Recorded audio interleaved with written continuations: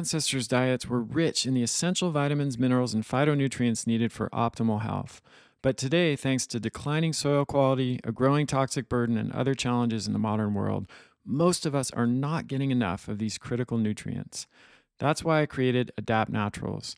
It's a supplement line based on the principles of evolutionary biology and modern research that closes the nutrient gap so you can feel and perform your best. Unlike most supplements, which use cheap synthetic ingredients your body can't absorb, our products are made with clinician-grade, bioavailable ingredients that make a real and noticeable difference. We have a full range of products from the most advanced multivitamin and phytonutrient formula on the market to a blend of 8 organic superfood mushrooms, including reishi, chaga, and lion's mane, to a highly absorbable liquid D3K2 dropper. Our newest product is BioAvail Omega Plus, a blend of ultra-pure fish oil and the most bioavailable forms of curcumin and black seed oil in a single 2 soft gel serving. Fish oil, curcumin, and black seed oil are renowned for their powerful health benefits, but until now they've only been available in separate products, which means higher cost and a lot of pills. BioAvail Omega Plus gives you a natural and effective way to improve joint and muscle health, boost exercise performance and recovery, elevate mood and mental clarity, and regulate immune function. Head over to adaptnaturals.com, that's ADAPT naturals.com, to learn more and start feeling and performing your best. Hey everybody, Chris Kresser here. Welcome to another episode of Revolution Health Radio. I've done a few shows in the past with dentists and periodontists exploring the connection between oral health and the structure of our jaw and face and nerves in that area and our overall health. I would say there's been a pretty dramatic shift in understanding in these fields over the past few decades where, when I was growing up, the dentist was just a place that you went to see if you had any cavities and get those cavities filled, maybe get a crown or something like that. We now know that the way our face develops from birth into adulthood, and even in utero, actually, the structure of our jaw and our dental palate affects everything from how we breathe to how we sleep. It can be a major contributor to apnea and snoring, to how we move, our physical posture. Problems in the jaw and in the facial structure can cause pain throughout the body, cause digestive issues, can cause immune problems. And there's just so much to learn here. It's such a rich area for exploration. And I've seen some pretty miraculous changes in overall health, sleep, musculoskeletal issues, chronic pain, et cetera, from people working with functional dentists or doing dental orthopedics. There are various names that are used for this kind of work. I've benefited tremendously from this kind of work myself, as have my wife and our daughter and many other family members and patients. So I'm really excited to welcome Dr. Paul Peterson as my guest today. He is a dentist that I encountered in Park City, Utah, where we were living at the time. And I worked with him for a couple of years. My wife also worked with him and our daughter worked with him, and we all had pretty remarkable results. So I wanted to have Paul come on and share a little bit about his approach and the way he looks at dentistry from a functional perspective. I think you'll really enjoy the show. Let's dive in. Dr. Paul Peterson, welcome to the show. Pleasure to have you on. Thank you, Chris. Happy to be here. So I'm so excited about this conversation. So much we can cover, and it'll probably have to be a couple more conversations after this one because there's no way we can cover everything in the time that we have. But before we jump in, I'd love to just hear a little bit about your background. You're trained as a dentist. How did you get interested in what we might call it's certainly not traditional dentistry that you're doing now. So how did you get from, dental school to where you are at this point? Yeah. So I did grow up in a dental family, so I don't really have a normal childhood in that regard. I joke with people that my perspective is different because, I grew up hearing it talked about at the dinner table. And then when I was 16, my mom went to work for my dad. And so all aspects of the practice of dentistry, the patients and the interactions was just something I grew up with. But I knew I wanted to go into medicine and healthcare. I didn't know till I was older, till I was in college, that I didn't start considering dentistry to that point. And I got in my dad's office and I saw the great relationships he had. And I really wanted that in whatever healthcare profession I went into. So in school, I was fortunate that I was able to deal with a lot of complex cases, more so than most of my classmates. So I spent a lot of time with the professors and the clinics that kind of specialized in implant reconstruction. And, instead of doing a crown here and a filling here, I was doing, multiple teeth at a time, 10, 12, 20 teeth at a time. And it kind of gave me a taste for that. And following dental school, I started a prosthodontic residency, which would have been a 3-year program, but I spent a year in that program and got a lot of great exposure and decided that entire 3-year program wasn't where I wanted to go, but it did set the tone for my career, where I got out and I started practicing and I worked for an experienced dentist and I was, learning and watching from him. And I got involved with Invisalign very early and just found that even though I wasn't in school anymore, I had a hunger to continue to learn. I don't think at that point I realized how much there was to learn and how little I knew. I probably didn't fully grasp that to a few years ago, but it just gave me a hunger to learn. I enjoyed that part of it. I enjoyed looking at my patients and trying to get the root of the problem. And those observations throughout the early years of my career led me to ask more questions. And then I had patient experience and I had personal experiences, and they led me to, do more than the simple continuing education. I started studying, appliances just for snoring, and kind of accidentally ended up in a wonderful course that was multiple days long and taught by a brilliant sleep tech. And she really got into the science of sleep and sleep studies and what's going on. And that was kind of accidental. But that was probably one turning point in my career when I started understanding that component. As I did more and more complex restorative cases, then I wanted to understand, how do people get in this condition? Why is one person's dentition more damaged to another compared with another person's teeth? Why is someone grinding their teeth so bad? And those answers are out there. They're not necessarily widely discussed or emphasized enough, in my opinion, or it wasn't in my education. So going down that road, Right. got me where I Opens some am. doors, gets you Yeah. curious, and you keep pursuing those Yeah. interests. There you go. Definitely can relate to that. Let's actually use snoring and breathing and apnea as an entry point here, because that's how how I met you. My wife was already working with you and daughter actually, and we can perhaps revisit that later in the conversation. But I came to see you because after we moved from the Bay Area, which is more or less at sea level, to Park City, which was 6,500 feet, I noticed that I was snoring more, which is, not typical for me. And I did it, we did an at-home sleep test, and I was having some moderate sleep apnea, which I'd never had before. I'd had sleep studies before, like in the lab, and I'd never had apnea. I had some transient low oxygen events, which were sort of below the apnea threshold, or what they would typically classify as apnea.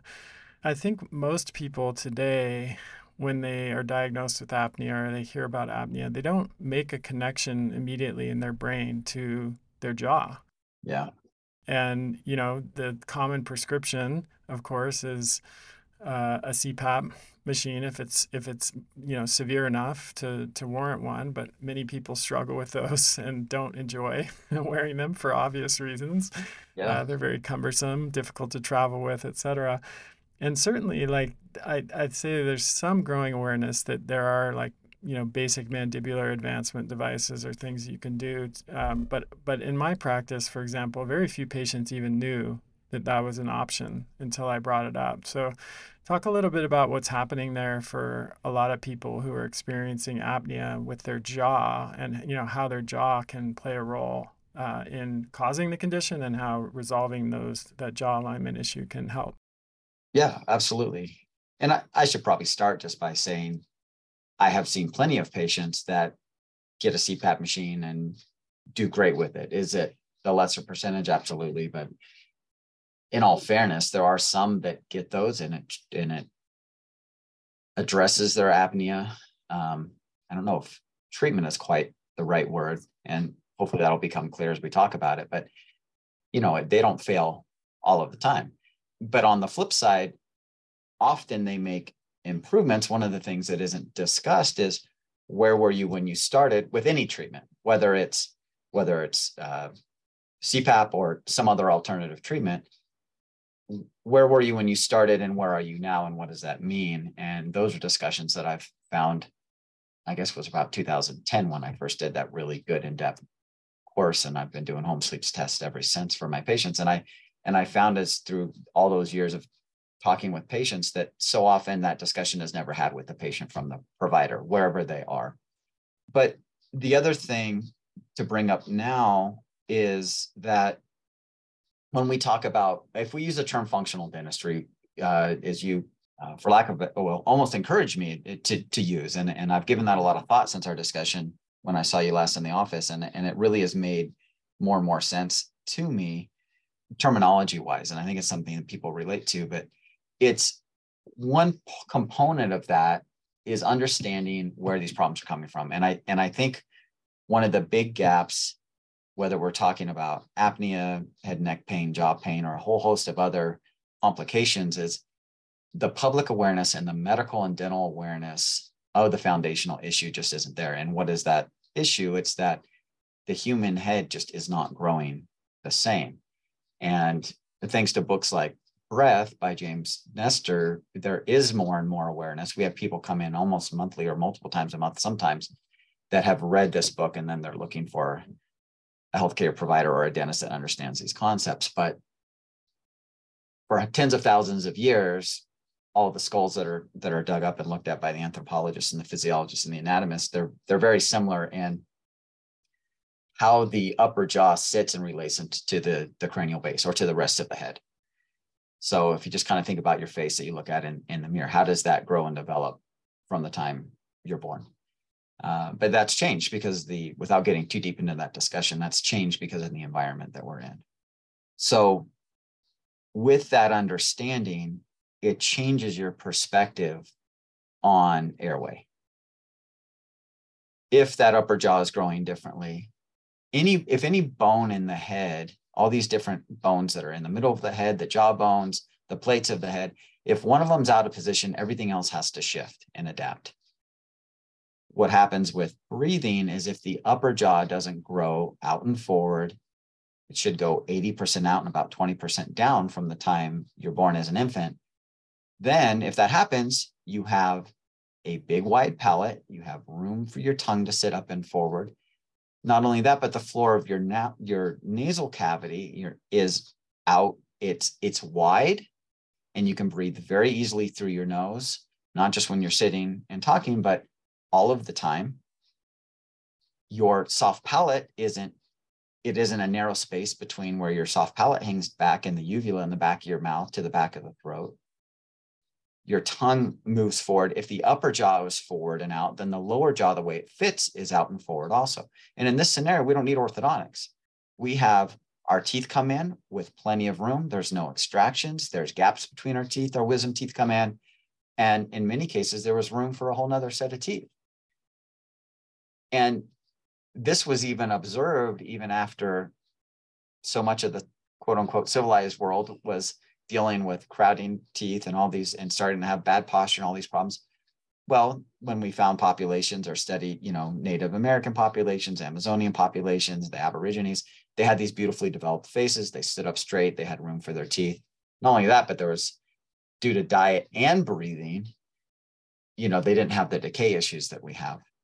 The minute you start breathing through your mouth, you're decaying everything. So And they weren't brushing their teeth or flossing 3 times a day either. Right. No fancy Uh, toothpaste, right? No right. super special Yeah. floss or water picks or anything like that. Yeah. So hopefully I Yeah. made the point that the jaw development is then proper jaw development is opening airway. Right. So what happens when let's say someone's snoring? What's happening there? Like when they're laying down? What's going on to cause that problem? Good. And let me add real quick one more thing. In the nasal cavity, this is interesting because we see so many deviated septums and people think it's trauma. They're almost never outside the face. This deviation's internally in the nasal cavity. Because the nasal cavity didn't develop fully, then we have all these deviated septums and you're not breathing well. So snoring, what's happening? It could be multiple locations. It's not always the soft palate, the uvula. It's sometimes it's the tongue, sometimes it's coming from the nose.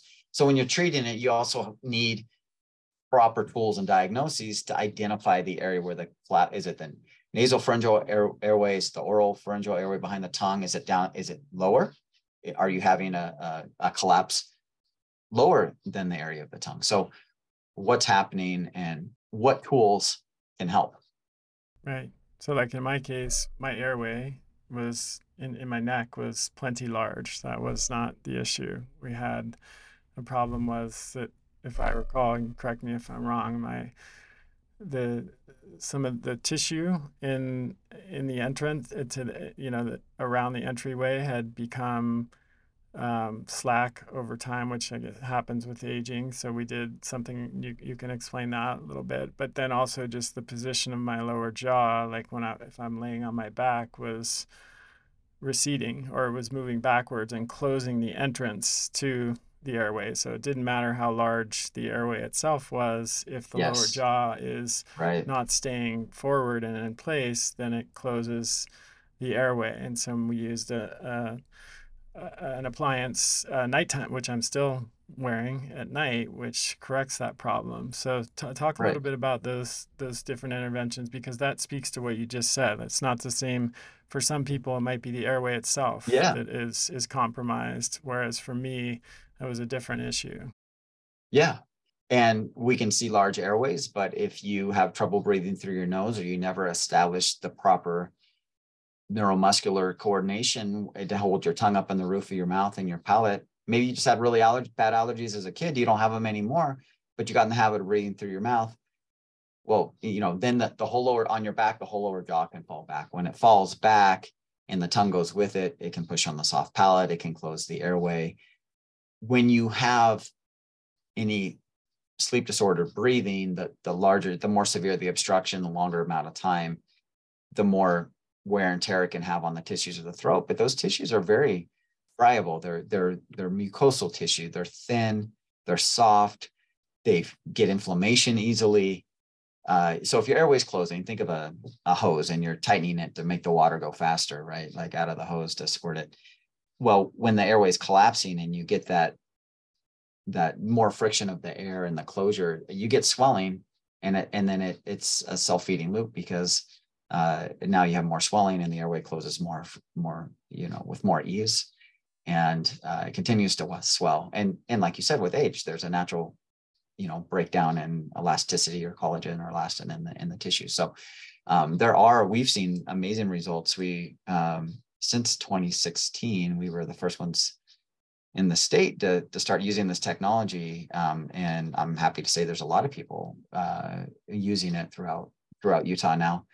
But we've seen really amazing results with the night lace technology from Photona Laser. And it's a special wavelength of light that's fractionated and micropulsed, and it's used in multiple areas of medicine. It came from other areas of medicine. This company's in dermatology and gynecology, but we can tighten tissue and we get surprisingly good results. So that's one tool. The mandibular advancement device is an amazing tool. And when I first started learning about them, we already had 15-year studies on some of the early good appliances that are nowhere as quality as what you're using. And they said, for mild to moderate sleep apnea, you can get as good of or better result with a mandibular advancement device than a CPAP. With a lot less intrusion, for you and whoever you're sleeping with. Yeah. Yeah. And then it comes to compliance, right? So it's easier to wear for the majority of people. And the consistency of wear, the insurance guidelines to be successful, to keep paying for the CPAP machines are really lax with, I don't know the exact numbers off the top of my head. I've heard them before, but how many days a week or how many hours of the night? Well, you put your CPAP on and you take it off 4 hours into the night, you have more severe events in the later hours of the night anyway. So, and if you only wear it 4 nights a week for half the night and it qualifies for your insurance to keep paying for, but really how well are you taking care of that human being, right? Really how well are you treating the sleep disorder breathing and all the associated complications of it? The sad thing is that the mandibular advancement appliances didn't get more traction. And I believe, I have to guess the reason is for 2 reasons. There's a lot of inexpensive appliances out there that they may be working okay at first, but they're more cumbersome. They're not as comfortable. They break. If something happens in 2 years, you got to remake one and no one wants to pay for it again. You don't have warranties on them. They're not well made. But also it's about, again, it comes to understanding the foundational issue and identifying the problem. While it's true that the majority of people, if you move that jaw forward and you hold that tongue out of the way, it's going to help them. That's not everybody. I've had people that got answers nowhere, and we put breathe right strips on them and their sleep totally changed. They didn't even have surgery with the ear, nose, and throat doctor. You have to be able to look at everything. So I'm a huge believer in the cone beam CTs first, looking at the area and the problem. But the other issue is, in dentistry, there is not enough instruction, understanding on the joint. So we talked about the jaws don't come out in forward. Well, then the joint's the victim of that. If you just start randomly moving these teeth around, in other words, if you go to most general dentists and, they may have been to some good courses on how to make these things, but quote unquote good courses, there's not enough foundational understanding of what you're doing. What have you done to that jaw joint? What have you done to the muscles? So many people, even if they have a decent appliance, just the way that you move the jaw, the position you put it in, it hurts. So if you don't know where the patient is starting, you don't know how to assess it, you don't check it before you make an appliance. When we went through the process, we started with a CT. We knew where your joint was. We analyzed the obstructions. We formulated a plan based on that. We didn't just say, I'm not sleeping good, make an appliance because I don't want to wear a CPAP machine. And we did follow-up studies, and we checked the position of your joint before I even had it made. I took a bite registration instead of taking models of your teeth, not relating them in any way, sending it to a lab and saying, build me something that moves their jaw forward. Yeah. Which in simplicity is what's being done. So people aren't comfortable in these things. And it's unfortunate because they work really well if they're done well. And I can attest. Sorry to for that my long personally. rant on that, No, but that's it fine. really is a frustration of mine. And it's not that I'm doing anything super difficult or magical. It's just that my career has led me to research these things and understand them. So now I can make something for you that you love and you can use. Yeah. It's much more complete. It's analogous to the difference between functional medicine and conventional medicine, where it's like, in the conventional approach is like, oh, do a blood test, your cholesterol is high. Now we're going to give you a statin that's going to lower the cholesterol on the follow-up blood test. Problem solved. Well, not really, because why was the cholesterol high in the first place? Yes. What's going on under the hood that's leading to that problem. And if you do a little bit more digging up front, you find maybe a way of addressing the problem at the root, so that you're not using a drug to just suppress the symptoms. And with the CPAP machine, okay, what's the problem? The problem's low oxygen. So you give oxygen. Okay, well that makes some sense in a way, but you're not answering the question, why is the oxygen low in the first place? And so what you're doing is analogous there, where the first step is diagnosing the problem. So you 3D, where is the obstruction? Where is the obstruction? And for those that aren't familiar with the terminology, the 3D cone beam scan is just a much more comprehensive way of imaging the structures in the head and the neck. And it's a 3D X-ray that doesn't have the high radiation that you'd get at a hospital.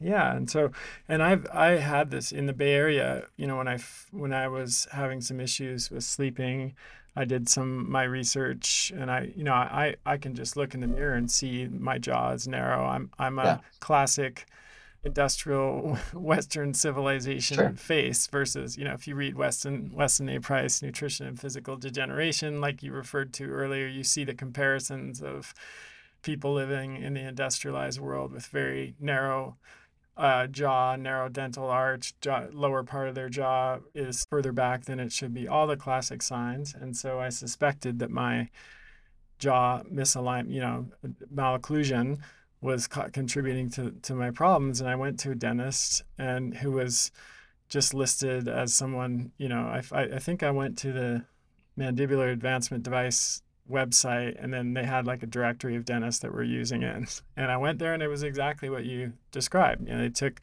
mold of the teeth, they made an appliance that was based on that. It was super uncomfortable. It was bulky. It locked my jaw in what felt like, it did the job in the sense that it mechanically moved my lower teeth forward, but it was not something that was Somebody sustainable. forgot to consider that these teeth and this model of your mouth is connected to a human The being, and rest of the body. you can't just put it into some random Exactly. position.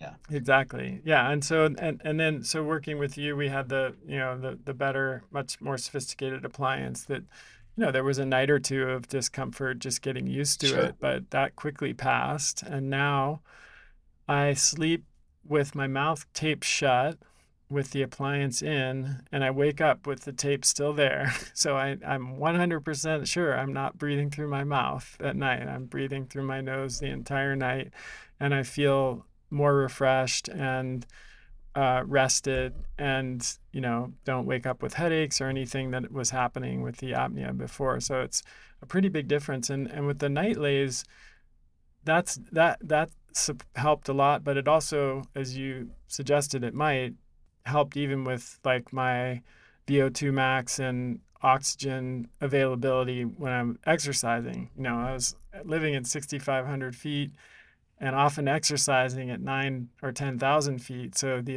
ability to get oxygen It's when you're tough, breathing man. through your It's nose is, yeah, it's tough and it's important, right? Because yeah. there's a lot less of it. And I Yeah. would notice, I'd also read James Nestor's book, and Mhm. he talks about some training that he was doing where, just trying to breathe exclusively through your nose, even when you're doing pretty rigorous cardiovascular, type of activity. And so I would be like riding my bike up the Armstrong Loop, Ham Armstrong Loop in Park City, and just trying, keep with tape on my mouth, trying to breathe That's commitment. exclusively through my nose. And I was able, not immediately, it took a while to build up to it, but I was able to do that. And I think the night lays helped because it created more space, more ability to breathe because those tissues pulled together and tightened instead of being sort of slack and obstructing the airway.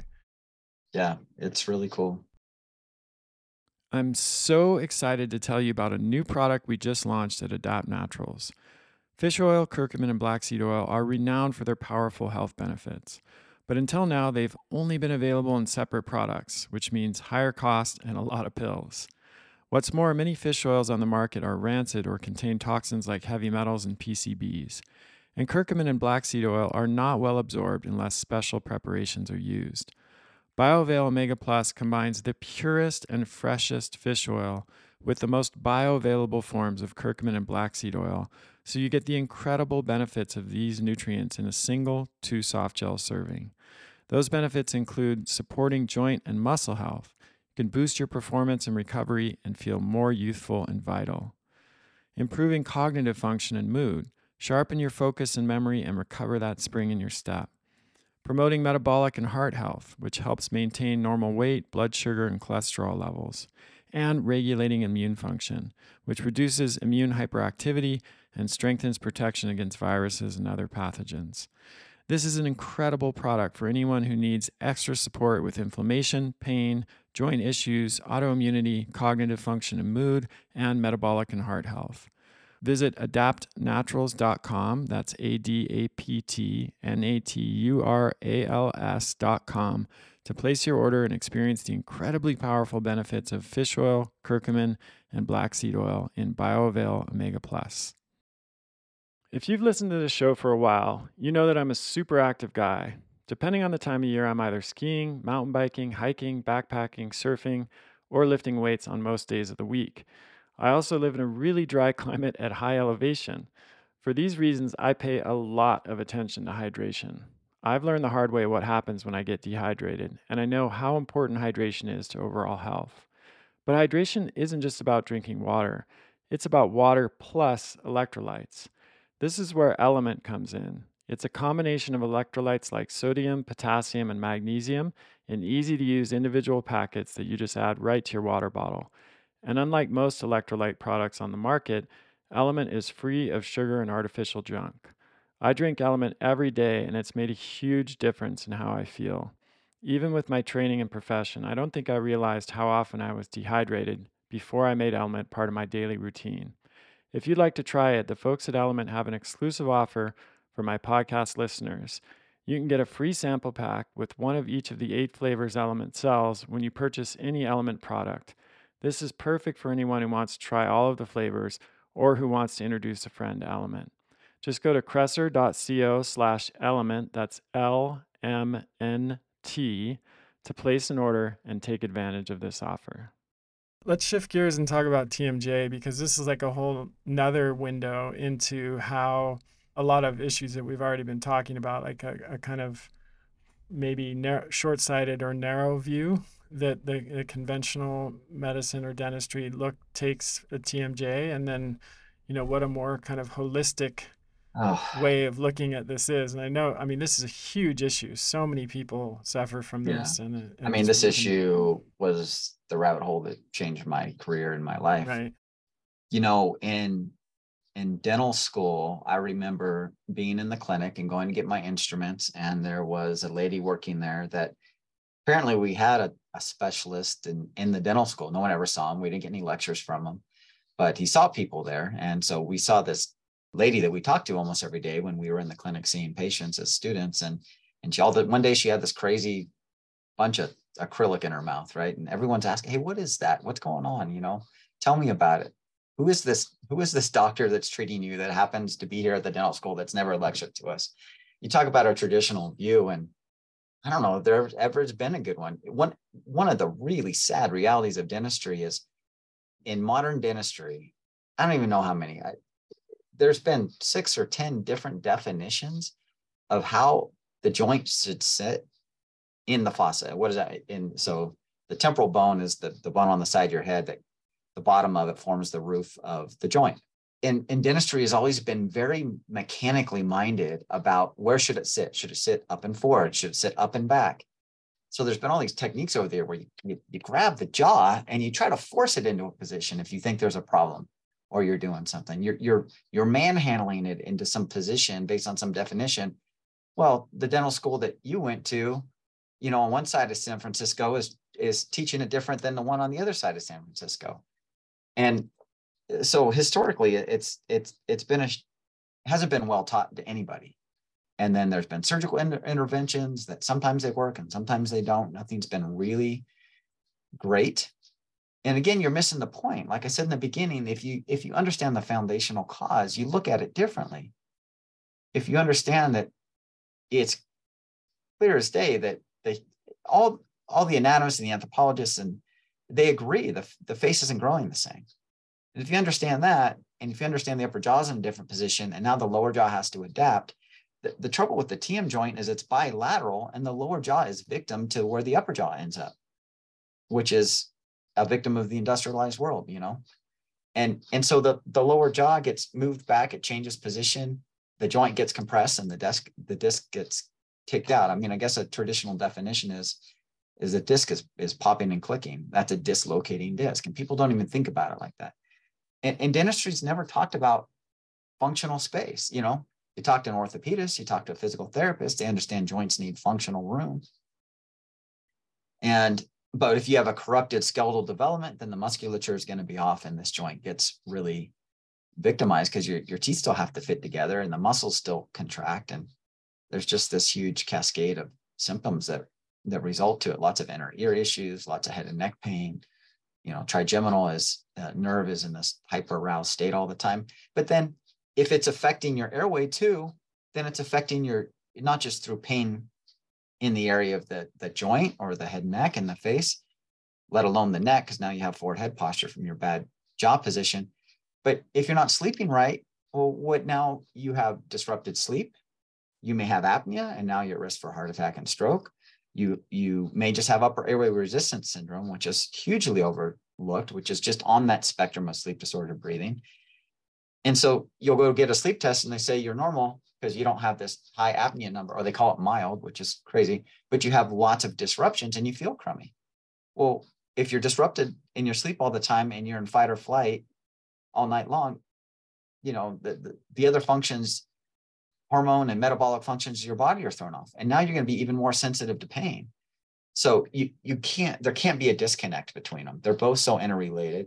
And the numbers that I've been taught are, around 85% of people that have, TMD have sleep disordered breathing, or vice versa. So why? Well, we've said it multiple times, because it's the same cause the majority of the time. It's the same reason. Someone's morbidly obese, you might have a perfectly fine joint. But that's also a big misnomer, not to circle back around to sleep. But I see large airways on thin people. I see tiny airways on thin people. You can't tell from the outside what it's like on the inside. Mm-hmm. We talked about how nutrition and other influences in the modern world are leading to differences in facial and jaw development, and how that relates to breathing and apnea. Yeah. I assume that's a similar pattern with TMJ and some of the joint issues. And yeah, it's exactly the same. And one complicates the other. Exactly.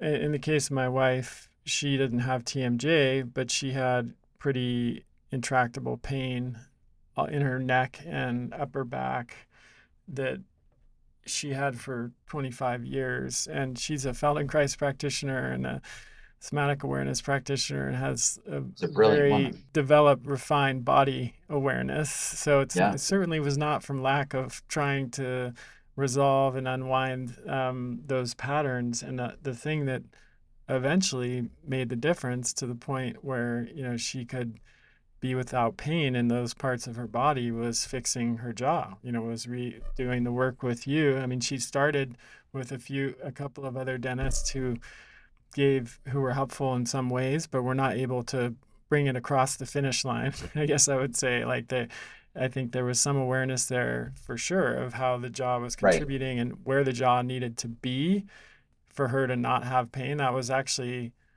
her first experience of not having pain, was after her jaw was adjusted, but they were not able to keep it in the right place and without the appliance, being there anymore. And right. So, what's happening there, where just the alignment of the jaw can cause such severe and widespread pain in other areas of the body. Yeah. And this is, there is no one answer for one patient. And this is why you need thorough diagnostics and comprehensive evaluation, and you need a team. And that's why, as far as I've come in the last decade, I still feel like there's always more to learn. There's people that have been working with patients longer than I have, and I go to meetings and I learn from them. But why is there so much pain? Or how many problems? Well, there's a lot of energy expended when your body's not in alignment. Yeah. Is one way to look at it. There's certainly pain can come right from the joint if it's now maybe there's not popping and clicking, but if the joint's not sitting properly, there are nerves and blood vessels in there that can be compressed. There's tendons that connect to the inner ear that can cause problems.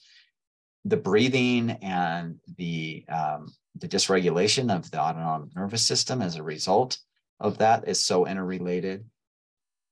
But there's the trigeminal nerve going to all the structures of functional structures of the face also is just this super highway. And just like chronic pain anywhere else, the sensitivity can be, after long periods of chronic pain, it can become extra sensitive. And some of the techniques are some of the results that people get are based on normalizing the muscle position and down regulating the neural activity. And one of the really useful tools that I don't think is wide enough known is sphenopalatine nerve block. I'd have to go back and see if we utilize that with the lamb, but it is really beneficial. I've had, my youngest was 13 years old. This poor girl came in and she started having horrible migraines, and you got to know where to put it, of course, but yeah, I mean, it's simple. 2% lidocaine. You put it in the right place, run it into the nasal sinus. You hit this nerve bundle that's not far separated from the trigeminal ganglion, and you can calm down the hypersensitivity that's happened in that nerve pathway. Just like nerve blocks are used in pain anywhere in the body. Super, super useful, super easy to do, not expensive. I've had people that have suffered from migraines for years and years and years. So it really is, it's a complex answer because every patient is different, and some patients you're able to get better really quickly. Some take more time. There's not just muscle, but the fascia that's included. The improper breathing is a big player in this, and how sensitive people are to pain. And so, one of the things that we've added to our repertoire is I have a physical therapist that works for me, and he works with preparing people for me to do oral tether releases like tongue ties and lip ties. Some people have had really big relief by just addressing a tongue tie and how that's interconnected to the hyoid bone and all those structures. But the point I'm getting at is the fascia. So we do the same thing with dry needling. We can get into muscles and help with the fascia, and I have a soft tissue specialist that comes in and works on that too. So it's not just my dental tools. It's not just what I'm doing. I've tried to bring in a team to help these patients find the things that are most relevant and most helpful. And so now it's nice not to have 2 tools in your toolbox. It's nice to have half a dozen. Right. And I hope in 2 years I'll have, I'll have half a dozen. It's nice to have a dozen or 2, and then I hope I'll have half a dozen more. Yeah. Yeah. Did I get to your question, yeah. Chris? It's okay. I mean, I think what's challenging, just not a simple answer. Exactly. That's what's challenging in general about this is if functional medicine has come a long way since the early 90s. I feel like let's just use, for lack of a better term, functional dentistry is kind of at the stage that functional medicine was 20 years ago, where there's less awareness, but it's growing, and I think growing quickly. Yeah. There's no established residency or board certification for this. There's not even really any as far as I can tell, there's not really even any formal training programs. I mean, they're that are start, beginning, middle, end, go through this whole thing and you'll get this whole curriculum and program. It sounds like you've done more of the Mr. Miyagi style kind of apprenticeship, finding people that teach some part of it that you really respect and learning from them, and then going on learning a different piece from someone else. And I think that's fantastic. You've been able to put that together. And I think my sense is it's also what makes it frustrating for patients and frustrating for dentists who want to get more training like this, is because if someone writes it, here's this show, and they're like, awesome, I want to do this kind of, I want to work with somebody like this. There's no directory that you or I can send them to that has a list of people that are combining all of these things in the way that you are. And, of course, I'm very familiar with this problem. That's why I started my ADAPT practitioner training program in 2016. Yeah. But it is, it's almost, we chatted about this before we decided to do the podcast. I'm almost reluctant to do podcasts like this just because I know people are going to hear it. They're going to get excited. They're going to want to be able to, access this kind of care, which of course is perfectly logical and understandable. I was there myself, and it's, if they're near you or can travel to you, I would and can afford to do that, I would highly recommend that. So I'll in a second here let you give your information, but for many people that's not going to be possible or feasible, and so that's nothing you can do anything about personally today, or I can, but I do take some solace in the fact that this is really different field even 5 years than it was 5 years ago, and I was kind of surveying this landscape. It seems like there are changes happening. There's a lot more going on now. There's more collaboration of groups. AOMT, which is a myofunctional therapy group. They're doing brilliant work and great education and lots of multidisciplinary collaboration. The Breathe Institute is doing great things. There's more and more, appliances that are based around addressing these issues that are, dental in nature for, expansion of one form or another. It's growing, and there's a growing understanding. And historically, the problem has been a lack of that, a lack of training, a lack of knowing. As things like this develop, we're in this period where I feel like there's people that are, focusing on one thing or another, and I'm sure they know many things that I have yet to learn. But when I listen to them speak and I participate in their trainings, I see gaps in their understanding based on my experience. And so we still have a long ways to go, but I agree with you. I think your observation is accurate. It's much different than it was 5 years ago. And so it is promising that in 5 more years, it'll be much better. But it's challenging what you said about how much it takes to get this understanding and study. It's very true. And it self-limits because there isn't a residency for this. And I feel like based on what you learn in dental school or in a specialty, you don't understand, at least at the time that I went through. It's been a minute, to be honest. It's been almost 20 years.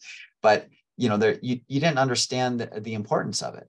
You didn't understand the significance and how profound the problem is and how much people are suffering. So there's probably some change there, but it really, if you're going to treat well, I mean, there was a point that I was a few years into this and I had to make a decision. Am I going to continue to spend, to forego family vacations and spend, so much money educating myself and time away from family and work to continue doing this? Because that's, I had to get a couple years in to realize how much there was to learn.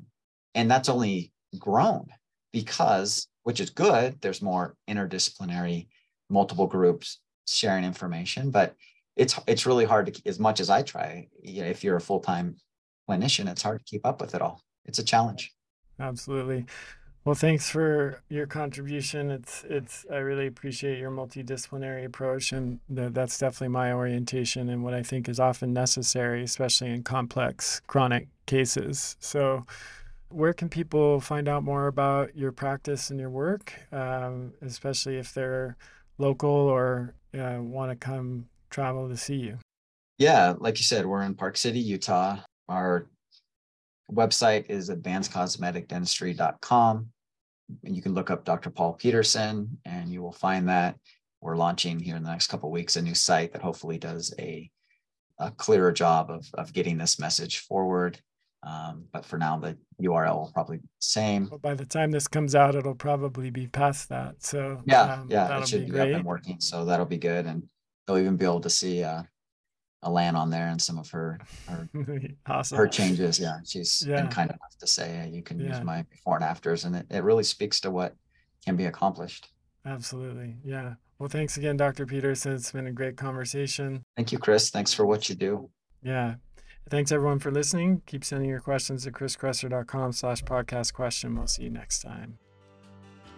That's the end of this episode of Revolution Health Radio. If you appreciate the show and want to help me create a healthier and happier world, please head over to iTunes and leave us a review. They really do make a difference.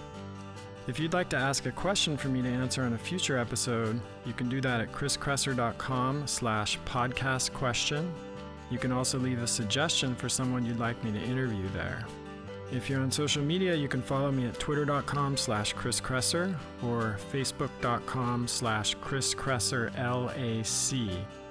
I post a lot of articles and research that I do throughout the week there that never makes it to the blog or podcast, so it's a great way to stay abreast of the latest developments. Thanks so much for listening. Talk to you next time.